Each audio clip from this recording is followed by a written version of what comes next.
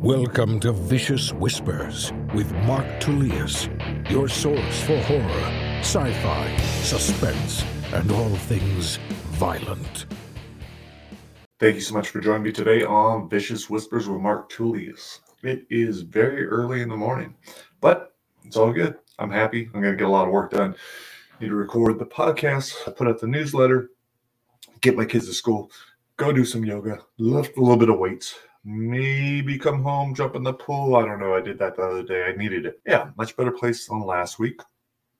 Also, I should say this week was a fucking struggle. So it's been, I don't know, maybe since December, it's been pretty rough. But it reminds me that of a lot of different things. I think last week I touched on, I definitely have to exercise.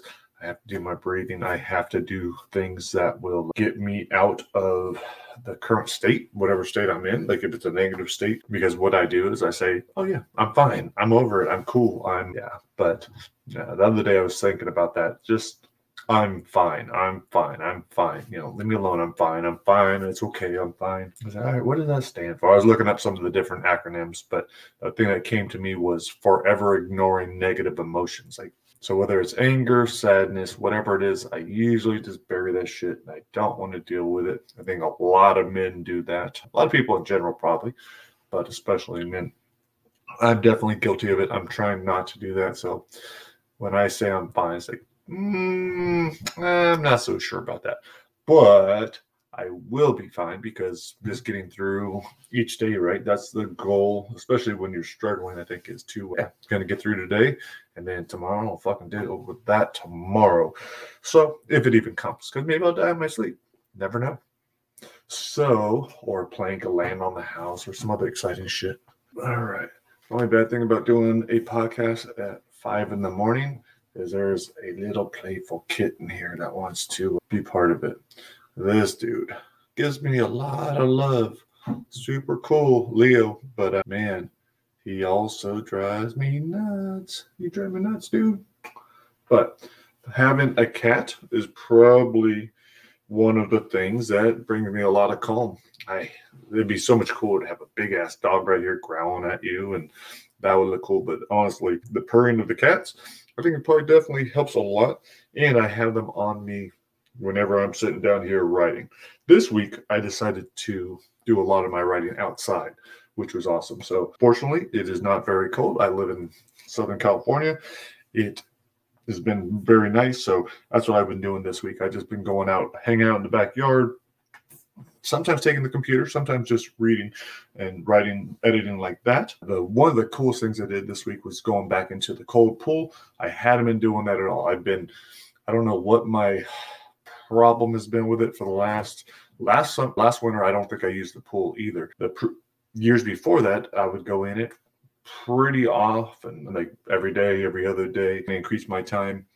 But last winter, did not want to go in at all. Just like, I don't know what the problem is, just didn't want to go into the cold. But the other day I was having a very, very bad day. Didn't want to go into the cold, but forced myself. And then every time I was having negative thoughts, I would just go a little bit deeper into the cold until I was up to my chin. And it felt awesome. I was probably in there 20 or 30 minutes.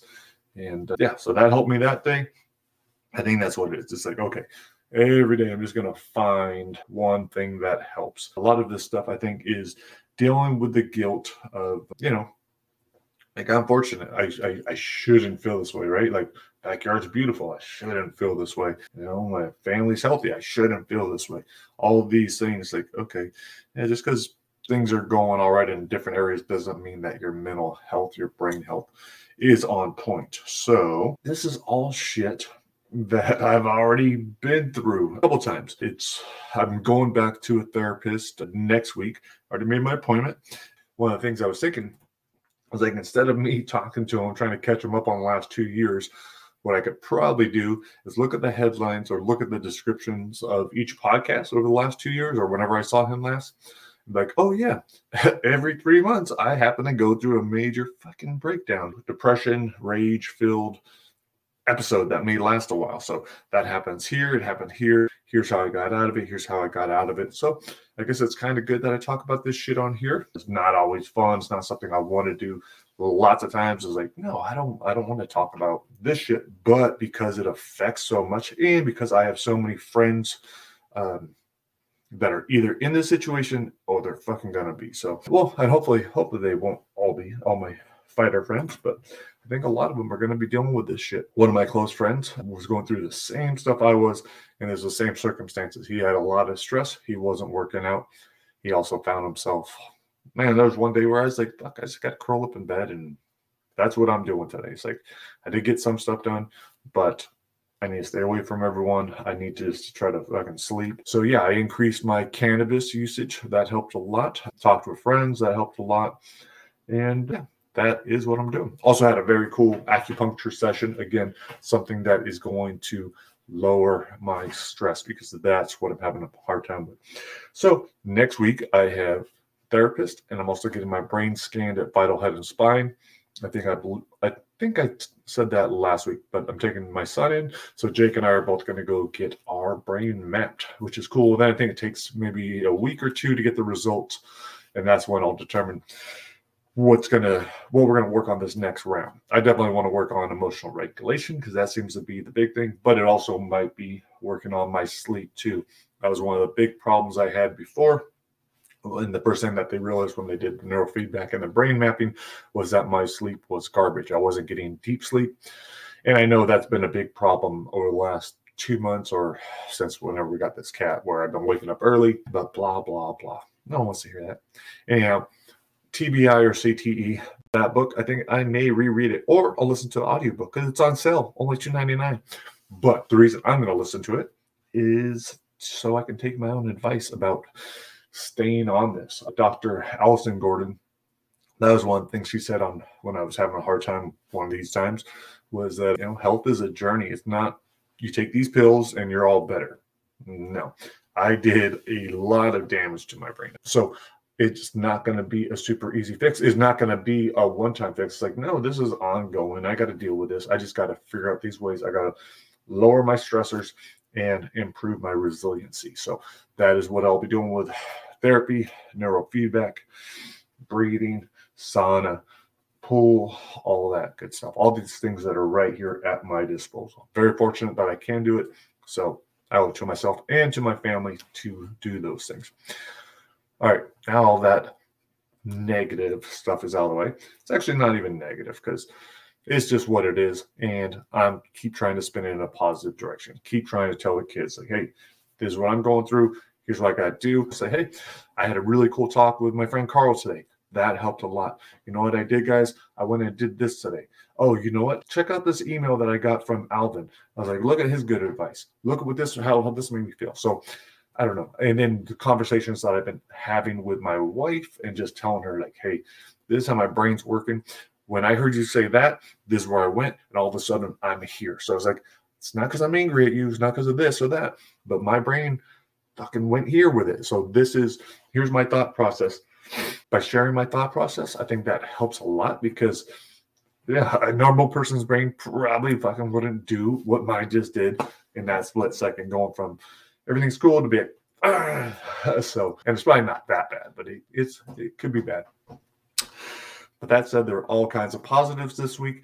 I mean, shit, the day that I had my major break was when I was saying I was finishing up Death Fest. I just got the very ending from Glenn. He did an awesome job with the ending. So that is done. The main story is done. That's to the editor. Now he just has to go over the death scenes, but those are pretty much done. So that book will be out pretty soon. Got an awesome message from Evan Bachman yesterday. He said that his Frankenstein Dark Fairy Tale, that main story is done. That one I've been looking over a little bit as he's given it to me, but I'll do a full take on that. The nice thing is it's going to be a very, very easy edit. I'm not going to have to do a lot of work on that one. Evan's done all the work. He's created the story. So that's bitching. We'll be able to put that one out. I'm not sure when. I'm pretty sure we'll put that out on Vella, the main story, while I'm cleaning up some other books. And then we'll get to the death scenes on the Dark Fairy Tale. So who knows when that real book will be out? Sometime this year for sure. But yeah, trying to figure out, okay, I got to get this paperback. Got to get Wild West out first. Then we got Death Fest coming out. I want to get that paperback out. So that's probably those are books 5 and 6. And then we have Ghostland, which I'm working on now, finally. It's awesome. This is the third or fourth time reading through. So I'd already marked up everything I wanted to put into the edits, but I'm rereading it one more time. This is after I've read through Ghostland, the entire trilogy, just making sure everything's consistent, which Duncan did an amazing job. But yeah, having a lot of fun. Really cool. So that's how I'm spending my day, reading that, going through that, editing it, putting it on the computer. I should have that to Duncan within a week. And then I need to go over the death scenes, the past, fill those out, send those to him. So it can be a little overwhelming, could take a lot of time, but it's super cool that everything is being worked on. Like Kevin Anderson's working on his Try Not to Die in Roswell while all this is being done. All these other people are working on theirs. I just touched base with Caitlin about hers and how close that is to being done. So all this stuff is being done in the background, which is really cool. So it's going to be 30 books. At minimum of 20 being published, unless I die first. But even then, I was telling my kids, like, yeah, I'd like to show you what this is, how to do it, and you guys can take it over when I am no longer here or able to. And then on top of all that cool stuff, I just got that new Try Not to Die going with Pat. That's Try Not to Die. I'm not sure the official name, but at the mall, set in the 90s, some monsters. So that one will be really cool. I'm also super excited about the one that I'm going to be doing with Alvin Pateras. That is going to be set in the Philippines or in that area. That is going to be super awesome. What's cool is all these stories, I couldn't do them on my own. These aren't my ideas for this overall story. I could never write those kinds of stories. But if I could team up with someone and I could help them and be like, okay, yeah, you do this, I'll do this. Let's put it together.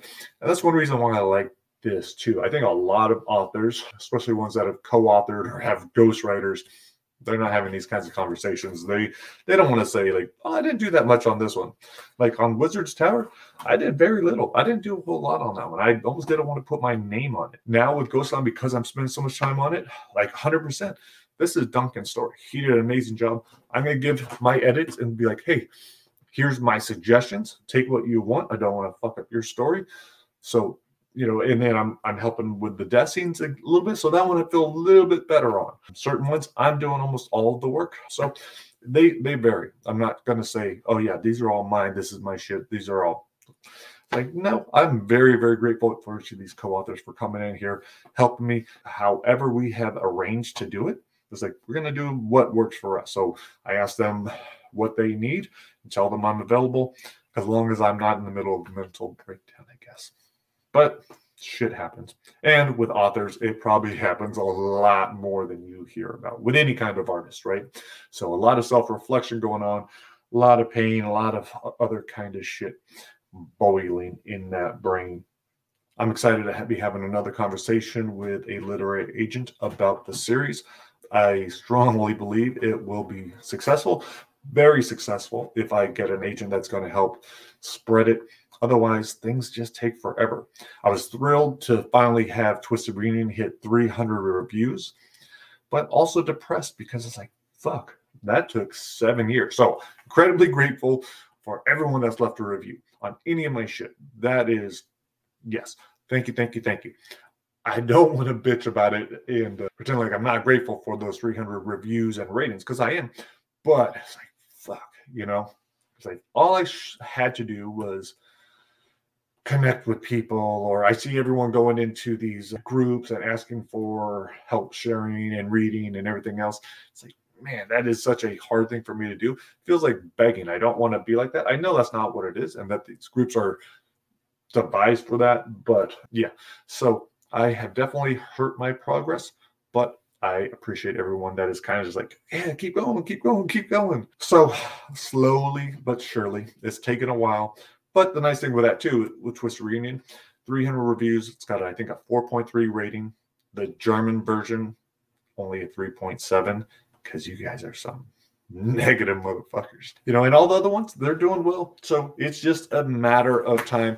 And one of the nice things with the Try Not to Die series is I don't feel any kind of pressure right now. It's like, oh, I'll take my time because I know I got some really, really cool books coming out, and the more I put out there, the easier it's going to be. And when I really start putting some marketing money into it, I think this thing is going to skyrocket. That is my hope, because I want to make money, not for myself, That's been one of the problems too. I think I've always had a hard time with money and feeling whether I deserved it or not or whatever else. I've always given shit away, not really want to make money. But I want to make money from my co-authors for sure. And yeah, there's nothing wrong with making money. I do want it.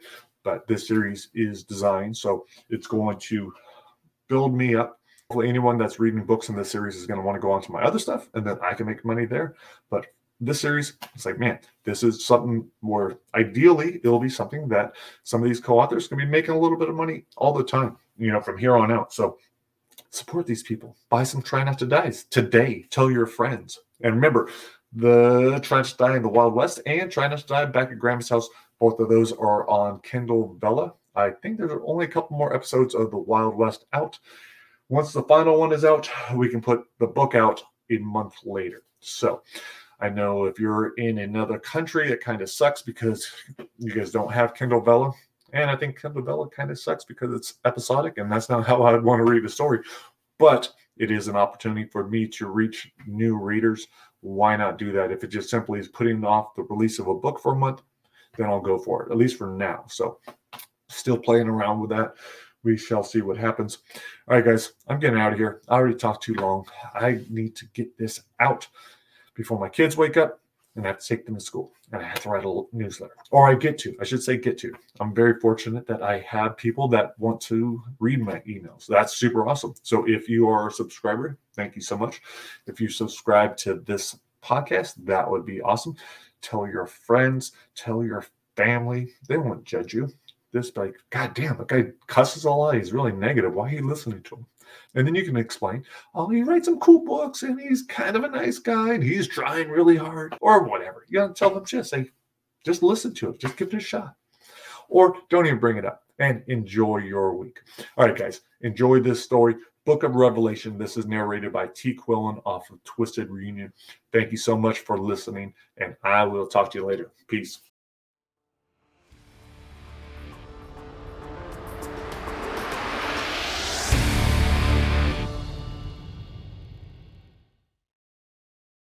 Book of Revelation. Professor John Warrington stood in the middle of the driveway, an 8-foot-high gate towering before him.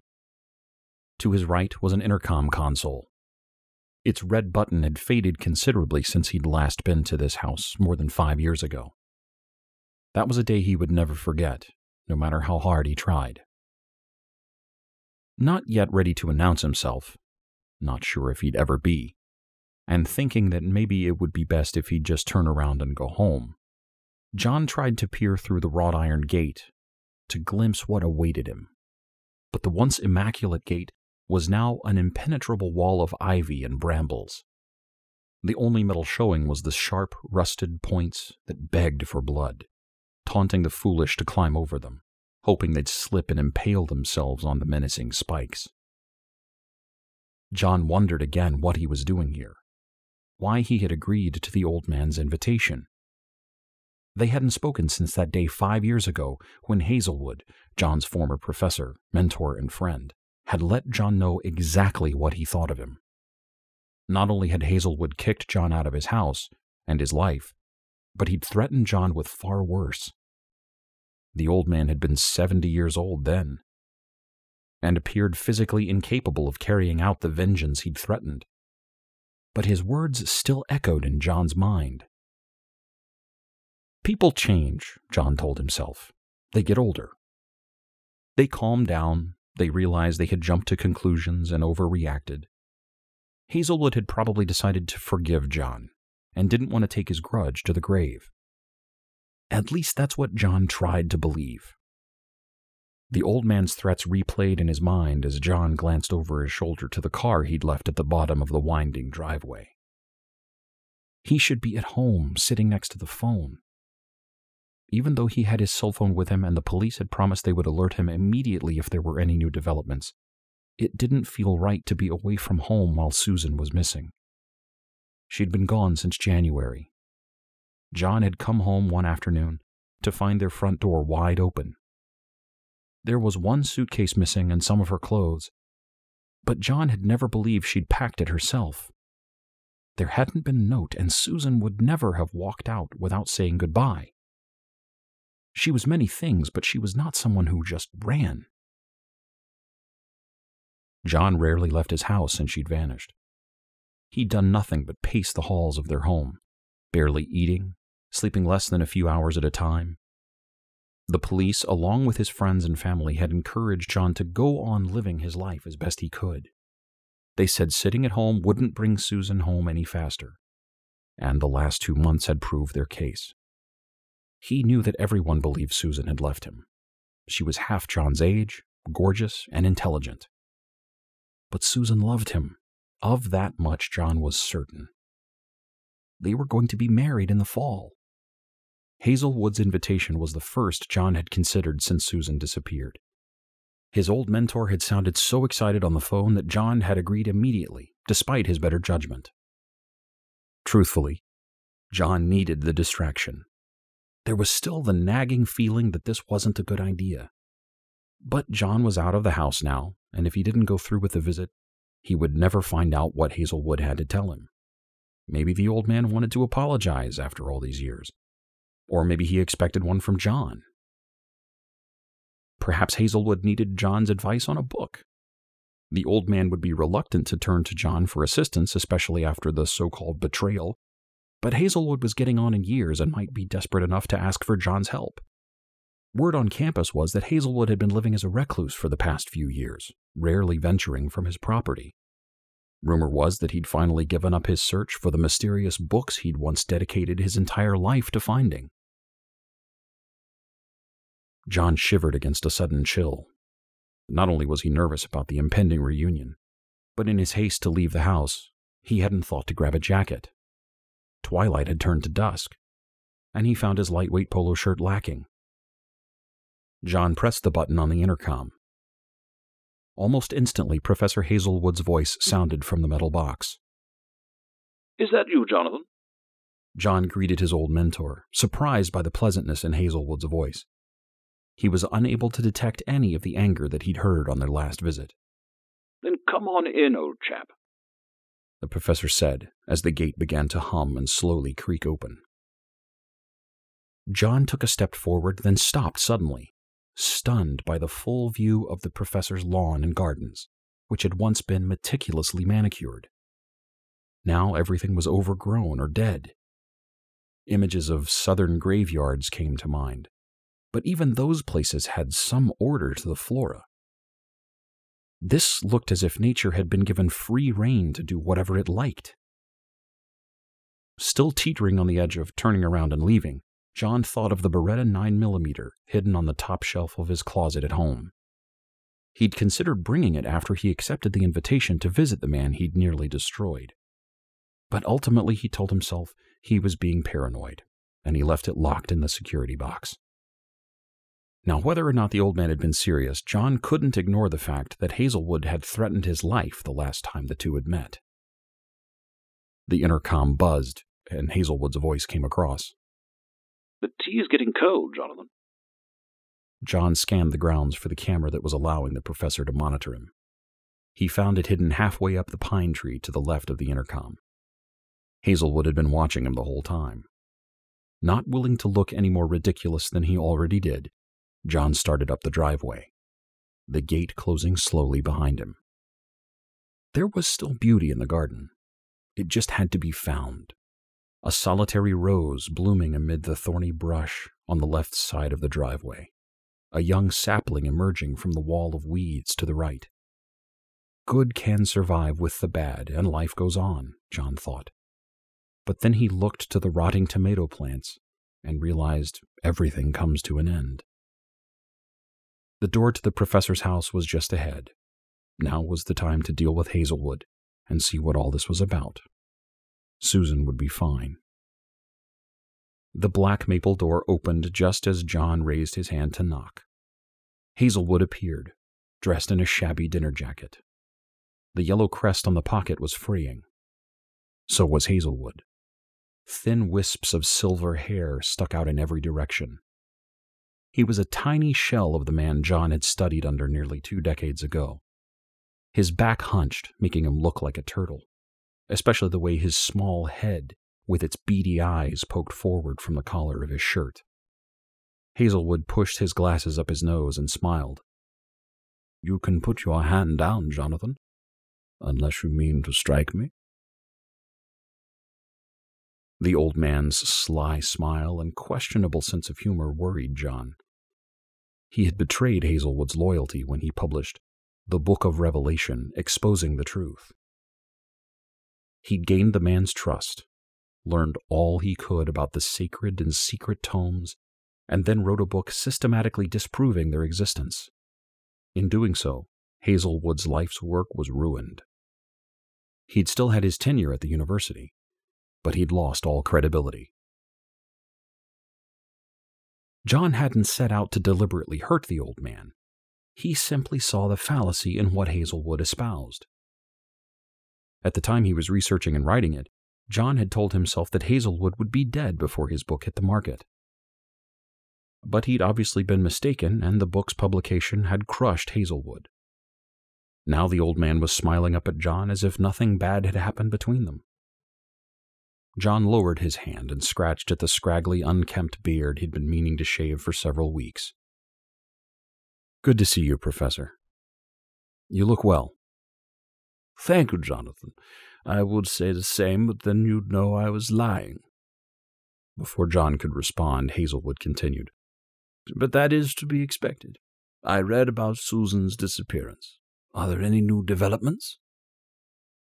John could only shake his head. "Oh, that's a shame. I did enjoy her company." Hazelwood moved out of the doorway and waved John inside. "I don't want to waste any more of your time than I need to. I heard you're writing another book, and I wouldn't want to impede your progress." John winced at the dig, then entered the house, and waited while Hazelwood closed the door behind them. John admitted, "I haven't written a single word since she disappeared." "I'm sorry to hear that." Hazelwood shuffled down the hallway and motioned for John to follow. He led him into the bookcase-lined study where they used to meet every week to pore over manuscripts and letters from antiquity. Hazelwood pointed John to the seat at the head of a long oak table. John walked behind the chair and studied Hazelwood's emotionless face. "What's this about, if you don't mind my asking?" "Actually, I do. It's a surprise. Now have a seat while I fetch the tea." John wanted to protest. The idea of a surprise made him feel ill. But there was no sense in pushing Hazelwood. The old man would talk when he was ready. He'd learned that lesson 1,000 times over the years. Might as well take a seat and relax. A few minutes later, Hazelwood re-entered the study pushing a small bronze cart. After pouring the tea and maneuvering the cart into a corner of the room, Hazelwood said, "I let go of the help, in case you were wondering." Instead of saying that he had gathered that much from the garden, John simply nodded and took a sip of the Da Hang Bao tea, a treat which he hadn't had in 5 years. It tasted just as delicious and exotic as he remembered. Hazelwood shuffled to the other side of the table and took a seat opposite John.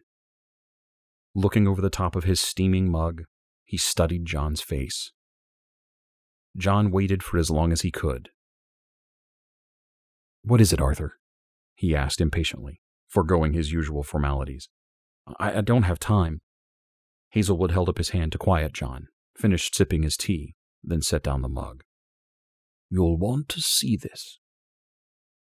"I don't see anything," John said, irritated as he looked about the room. John knew he was being rude, but all he wanted to do was leave. Just seeing his mentor's face brought back the feelings of guilt. "Maybe you can't see what you don't believe." John pushed away from the table.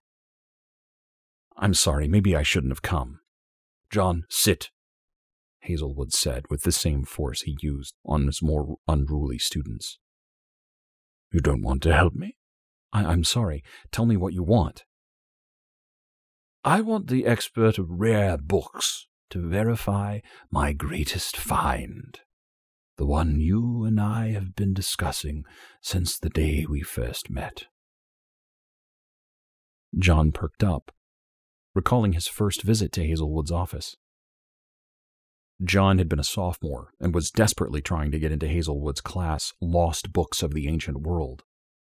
He tried to remember the list Hazelwood had compiled and hung on his office wall. Which one? You haven't found the unedited Taming of the Shrew. Shakespeare had always been Hazelwood's favorite, even though he'd spent the better part of a decade trying to disprove the bard's authorship on classics such as Macbeth. Hazelwood shook his head and got up from the table to take down the painting that hung between the two largest bookcases. A safe. He dialed in the combination. Even better.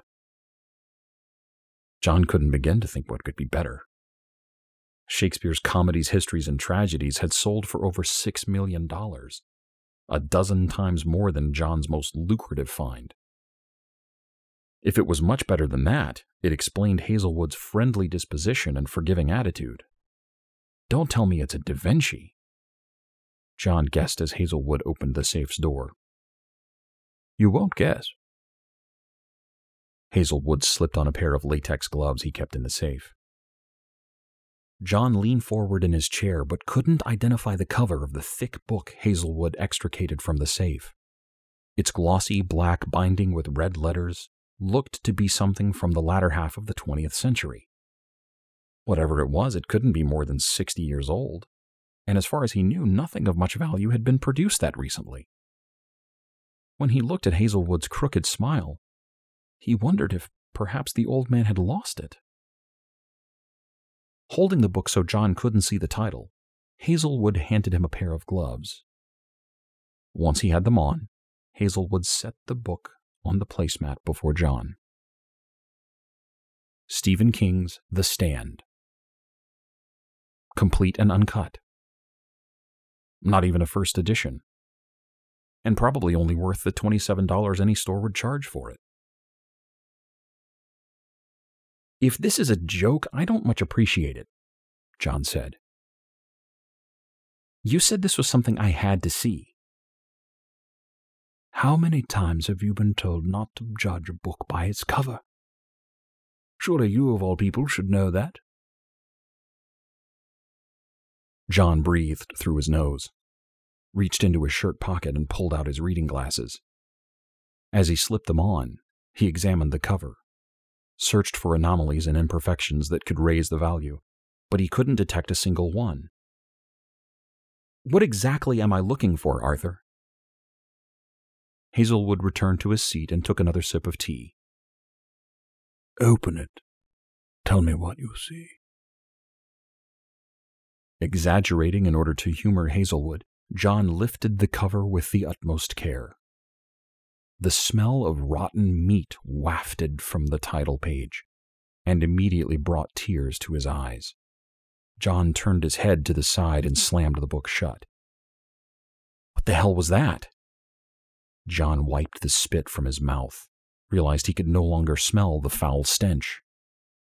All he smelled was the tea. Hazelwood offered his infuriating smile. You tell me, he said, ever the teacher. It smelled like death inside a toilet. That's aptly put, Hazelwood said, almost to himself. So what is it?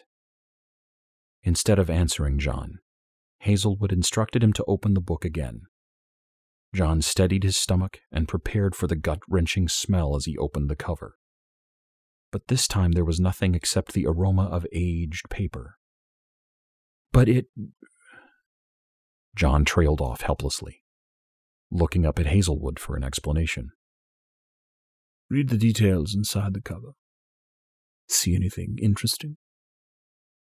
John wasn't familiar with many of King's works, but he had read this book after the miniseries had come out. Everything, as far as he could tell, seemed to be in order as he scanned the page. Then he came to the copyright date. 19666. His first thought was that someone had accidentally hit the 6 key one too many times. But then he considered the newer-looking cover. How old is King? 60 or so. He wrote this as a teenager? Not quite. The official copyright was 1978. Interesting, John said, not all that impressed by one mistype. How many of these were printed with this date? You're looking at it. Just the one? Hazelwood motioned to the book. Keep going. Annoyed but more than intrigued, John turned the page and read the dedication aloud. To all my true believers, may your fate be revealed. John looked to Hazelwood and asked, Do you have another copy of this book? As if reading John's mind, Hazelwood recited, For Tabby, this dark chest of wonders. That's the original dedication. The one I'm sure you'd read as a younger man. John didn't want to jump to an irrational and impossible conclusion. He'd needed more proof before he could even acknowledge the question the dedication sparked. He'd heard this dedication countless times, but it had been years since Hazelwood discussed it. To all my true believers, may your fate be revealed. Anything else? John asked, knowing he needed more than a dedication to even begin to entertain what Hazelwood was suggesting. Hazelwood nodded. If you need more convincing, that is no problem. Be assured, you have the book in front of you. With one hand ready to turn the page, John said, Professor, you and I both know it doesn't exist. This might meet some of the so-called criteria, but this is not. All I ask is that you hold your judgment until you've finished the examination. This is what you want me to believe, isn't it? That this is the Book of Revelation? John wasn't referring to the one from the Bible, but the original written a century before the New Testament. Legend said it had been burned over 1 million times, but it couldn't be destroyed. Instead, it found its way into other books, hiding in the pages of lesser works. That's not what I want you to believe, Hazelwood said. It's what I want you to acknowledge. It's what I want you to verify. I can't verify a myth. Yes, you can. And you will. You will verify that this is real, that this is here, and that both you and your book were mistaken. John started to close the cover, but Hazelwood told him to stop. What are you afraid of, John? If it's just a hoax, as you claim, then the Book of Revelation doesn't exist. But there's no harm in checking, is there? It seems to me that you would want to do that. Look at it as me giving you another chance to disprove me, to embarrass me once again. I didn't write my book to embarrass you. But you did. Now verify my finding, or disprove it. Hazelwood insisted, staring at John. This wasn't a simple request, and both men knew it. Still, Hazelwood wasn't about to let John walk out the door. You owe me that. An unexplainable panic surged through John's body, urging him to run. It had been a mistake to come here, but he was here. The professor deserved his time. Even though John's book had been accurate, he still should have told his mentor what he was publishing. Hazelwood had discovered his pupil's writing the same way as everyone else, in the newspaper. John acquiesced, figuring he could do a quick examination of the book and be done with the whole mess. John looked at the book, then back at Hazelwood. After I prove this is not the book you've been spending your whole life in search of, you'll let me go and I'll owe you nothing? Let you go? Hazelwood laughed. You're not being held. I'm simply requesting a small favor from an old friend, the preeminent authority on fakes, forgeries, and fables. John's guilt reached nauseating proportions. Fine, let's do this. He turned past the author's note and browsed over the preface. What else is there? Another typo, an inscription?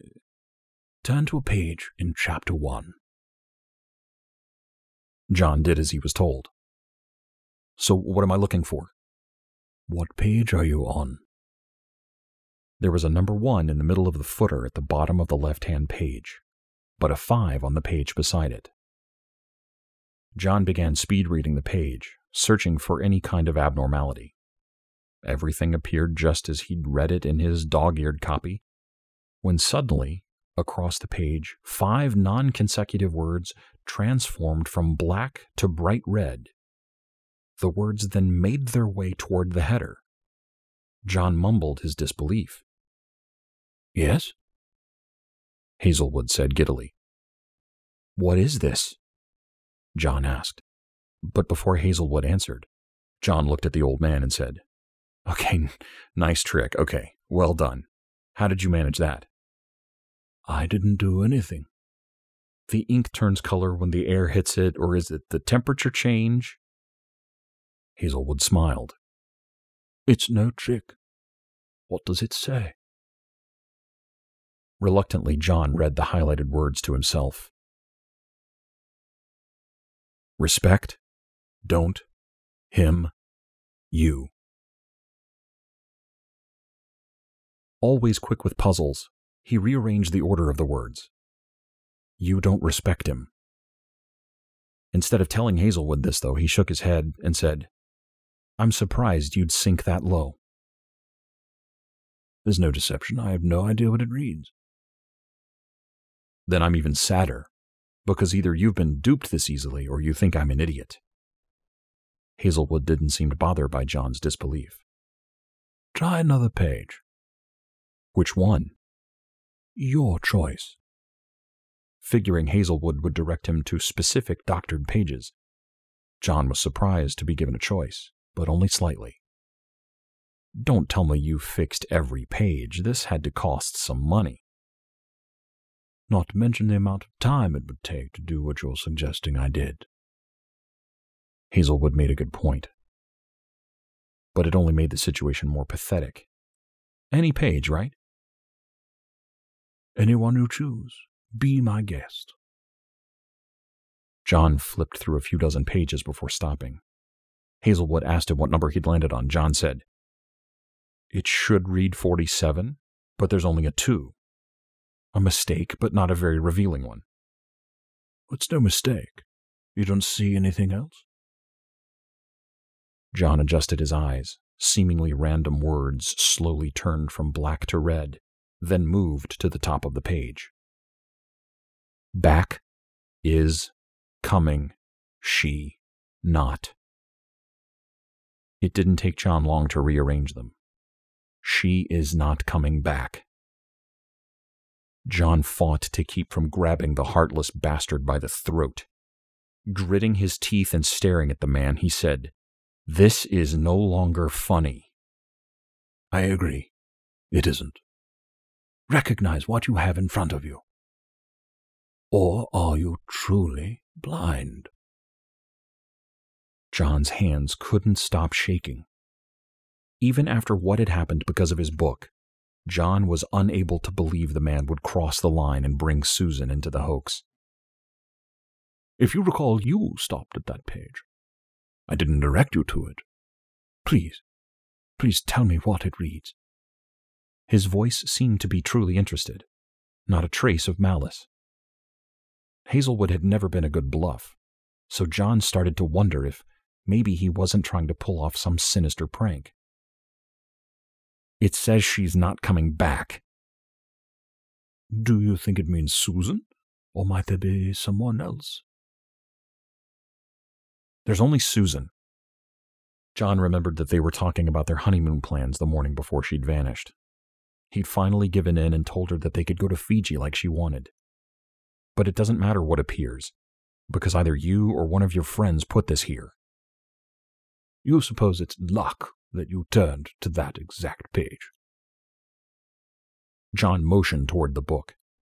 It's probably on every page. Oh, I assure you, it isn't. So you admit you know what's on the pages? What I admit is the Book of Revelation is able to draw the chosen to it. It must be calling to you. Do you feel its pull at the back of your mind? John wanted to tell the old kook he was out of his head, that he should be locked up in an asylum. But there was a tug, one that made him want to turn the page. He shook his head to clear his thoughts, upset that he had been so gullible as to consider Hazelwood's suggestion. There was no pull, it was just a book. Why don't you try another? Hazelwood asked. Afraid of what you might find? This doesn't prove a thing. You are worse than one of those TV psychics. These revelations could apply to anyone. Turn to another page. I won't take much more of your time. John flipped through the book and stopped a few pages into chapter 42. Even though he was more than a third of the way through the thick book, the page number in the footer was only 3, and the one next to it was 389. If the next page he turns to was 4, then he at least had to consider the possibility of the book's legitimacy. He could not think of any way Hazelwood might have rigged the pagination. What page are you on? Hazelwood asked. Your guess is as good as mine. What does the number say? Come on, how'd you do it? Do you remember what I taught you? John flashed through the years of information he'd gathered through their chats, many taking place right here in this room. He tried to remember anything concerning the book and pages. Something clicked. There were some who said the book would only give 4 revelations a day, each numbered accordingly. He pushed this realization from his thoughts and examined the red words on the page. This one was too simple.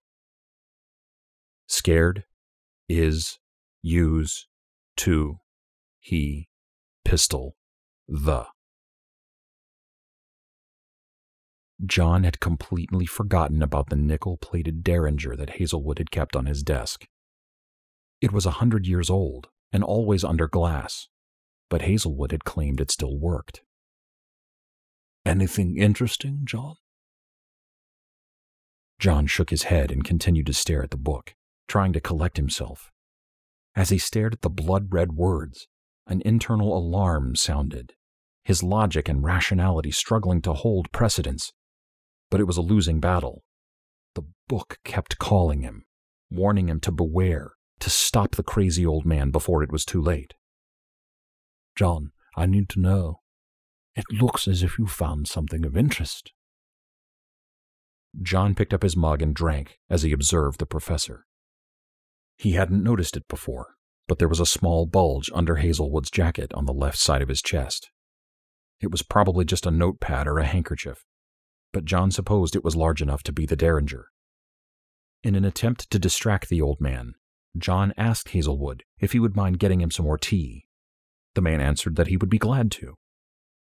Hazelwood got up from the table with his eerie smile and turned his back to retrieve the teapot. John looked around for the weapon. On the remote chance that Hazelwood was carrying a concealed gun, John needed something. Hazelwood was old and slow. He couldn't forget that the feeble man coming back with the tea had threatened to kill him the last time they met. Hazelwood seemed very definite on that subject. As Hazelwood poured John's tea, making a point not to look at the book, John leaned forward, trying to peek inside his mentor's frayed jacket. He couldn't tell what was inside. Then Hazelwood returned the pot to its cart. The old man's wife had died shortly after the release of John's book. It wouldn't be surprising if the professor had blamed John for her death as well. A devastating loss could change a man and make him do things he wouldn't have considered before. Now that Susan was gone, John knew this to be very true. Before today, he rarely entertained violent thoughts. But inside this study, he was dreaming of strangling the demented son of a bitch sitting across from him. You're not going to drink it? I was just letting it cool. John picked up his mug and brought it to his lips, wondering if the tea could be poisoned. Could that be what was causing the violent thoughts, making him consider the book to be real? Actually, I think it needs another moment. He set the mug in front of him. Hazelwood shrugged, and drank from his own cup, the same tea that was in John's mug. Or was it? What do you say to opening up one last page? I promise it'll be the last one. But it only gives 4 a day, right? Are you sure we should rush to the end? John's eyes drifted to the cart and the small butter knife. He wondered if he could reach it before the old man drew. 4 per person, yes, Hazelwood said. So maybe we should do yours next. Not necessary. I just need you to verify that it is the book. I take it that you're still not convinced. That it is the book of Revelation? You told me yourself that it only gives revelations to one who has killed another. I've never harmed a soul in my life. Physically, maybe, Hazelwood said, the overwhelming sadness in his voice hanging over the room. Feeling he had the man on the ropes, John said, "At least tell me how you did it." Turn to a new page, and I promise to explain everything. John agreed and flipped further into the book. He stopped and stared at the 4 in the footer that should have read 932. Hazelwood stood and said, If the book is not real, then how to explain this? What? John asked, distracted as he studied the letters changing color in front of him. Going, he's, kill, to, you. Will you agree that the book is real if the revelations prove to be true? John looked up from the book in time to see Hazelwood reach for the object inside of his jacket. Before the old man could pull out a gun, John shoved the table into Hazelwood's chest. John, now on his feet, came charging and grabbed the old man. Hazelwood caught his breath, motioned the hand underneath his jacket. What do you think I have in here? Don't move. Well, this isn't going to be very fun. I have something to show you. Don't move, John repeated. You're acting like I'm going to kill someone. Are you? I'm not going to kill anyone. Hazelwood grinned. Not anyone else, he said. Anyone else? What are you talking about? Don't worry, John. I won't hurt you. Shut up and slowly bring your hand out from the jacket. I had to do it, Jonathan, Hazelwood said, without making a move to withdraw his hand. Shut up, John screamed, pulling Hazelwood's hand away before reaching in himself. I wasn't an evil man, I swear it. They say you have to be evil to get it to work. They say the book calls you if you look long enough. Hazelwood tried to reach in his jacket. Stop, John shouted. Leave your hand where it is. But it's the proof you need in order to believe. Go ahead. Take it. John felt something in his hand. Not a gun, but an envelope. It was black. Hazelwood let out a raspy sigh and licked his lips. You'll want to see this. John simply stared at the professor. Then his eyes moved to the envelope. The old man's fingers pushed it on John. Open it. I offer your proof. John tore it open. Thank you, Jonathan. Thank you for coming tonight. For heeding the call. John hesitated, wondered what could be inside the black envelope.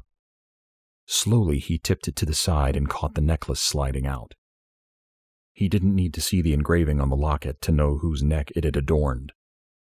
Another small object dropped to the floor and bounced off his shoe. Susan's 2-carat engagement ring. John turned on the professor, ready to grab him by the neck and squeeze. In the envelope, Jonathan, look, Hazelwood whispered. He let the necklace fall from his hand and peered inside. There was a folded Polaroid. It had caused the lump under Hazelwood's jacket. Hazelwood struggled to keep his eyes open. Go on, Jonathan. Go ahead and look inside. John pulled out the photo, the envelope fluttering to the ground. I do thank you, Jonathan. Taking her enabled me to find this book, and soon you'll take its burden from me. Hazelwood took a ragged breath. Tell me, Jonathan, when did you know where she was? Was it before or after you walked into my house? That smell. Susan's perfume. He'd been paying too much attention to Hazelwood to realize that it was his fiancée's. The blood-red words. Hazelwood had caused her death. John turned the photo over in his fingers, unable to open it and look at the image inside. I did what I had to do, Jonathan. Isn't that what you once taught me? John unfolded the photo. Susan lay on her back, her eyes open. There was a hole a few inches above her right eye. Blood pooled beneath her beautiful blonde hair splayed on the hardwood floor, the same floor he was standing on. Shaking, his mind numb, John reached out and wrapped his finger around his mentor's throat and squeezed. Felt his thumbs denting the larynx, the fleshy tissue stretching under the pressure as Hazelwood's breaths turned wet. John's eyes stayed locked on the old man's face as Hazelwood's fingers clawed at his wrists. He lowered the old man to the floor and continued to squeeze until he felt his fingers tingle. The life finally left his old friend's eyes, and John turned to the book, which had fallen to the floor. Page 166 was now numbered 1. The words changed color before his eyes. Her, goodbye, tell, run. The words made chillingly perfect sense. This truly was the Book of Revelation. John walked out of the room and saw his love's body curled up under a table. He fell to his knees and kissed her cold hand. He said his goodbyes and stifled his sobs. He sat there for hours until his legs fell asleep. Then he lay down next to her and recalled the final word. Run.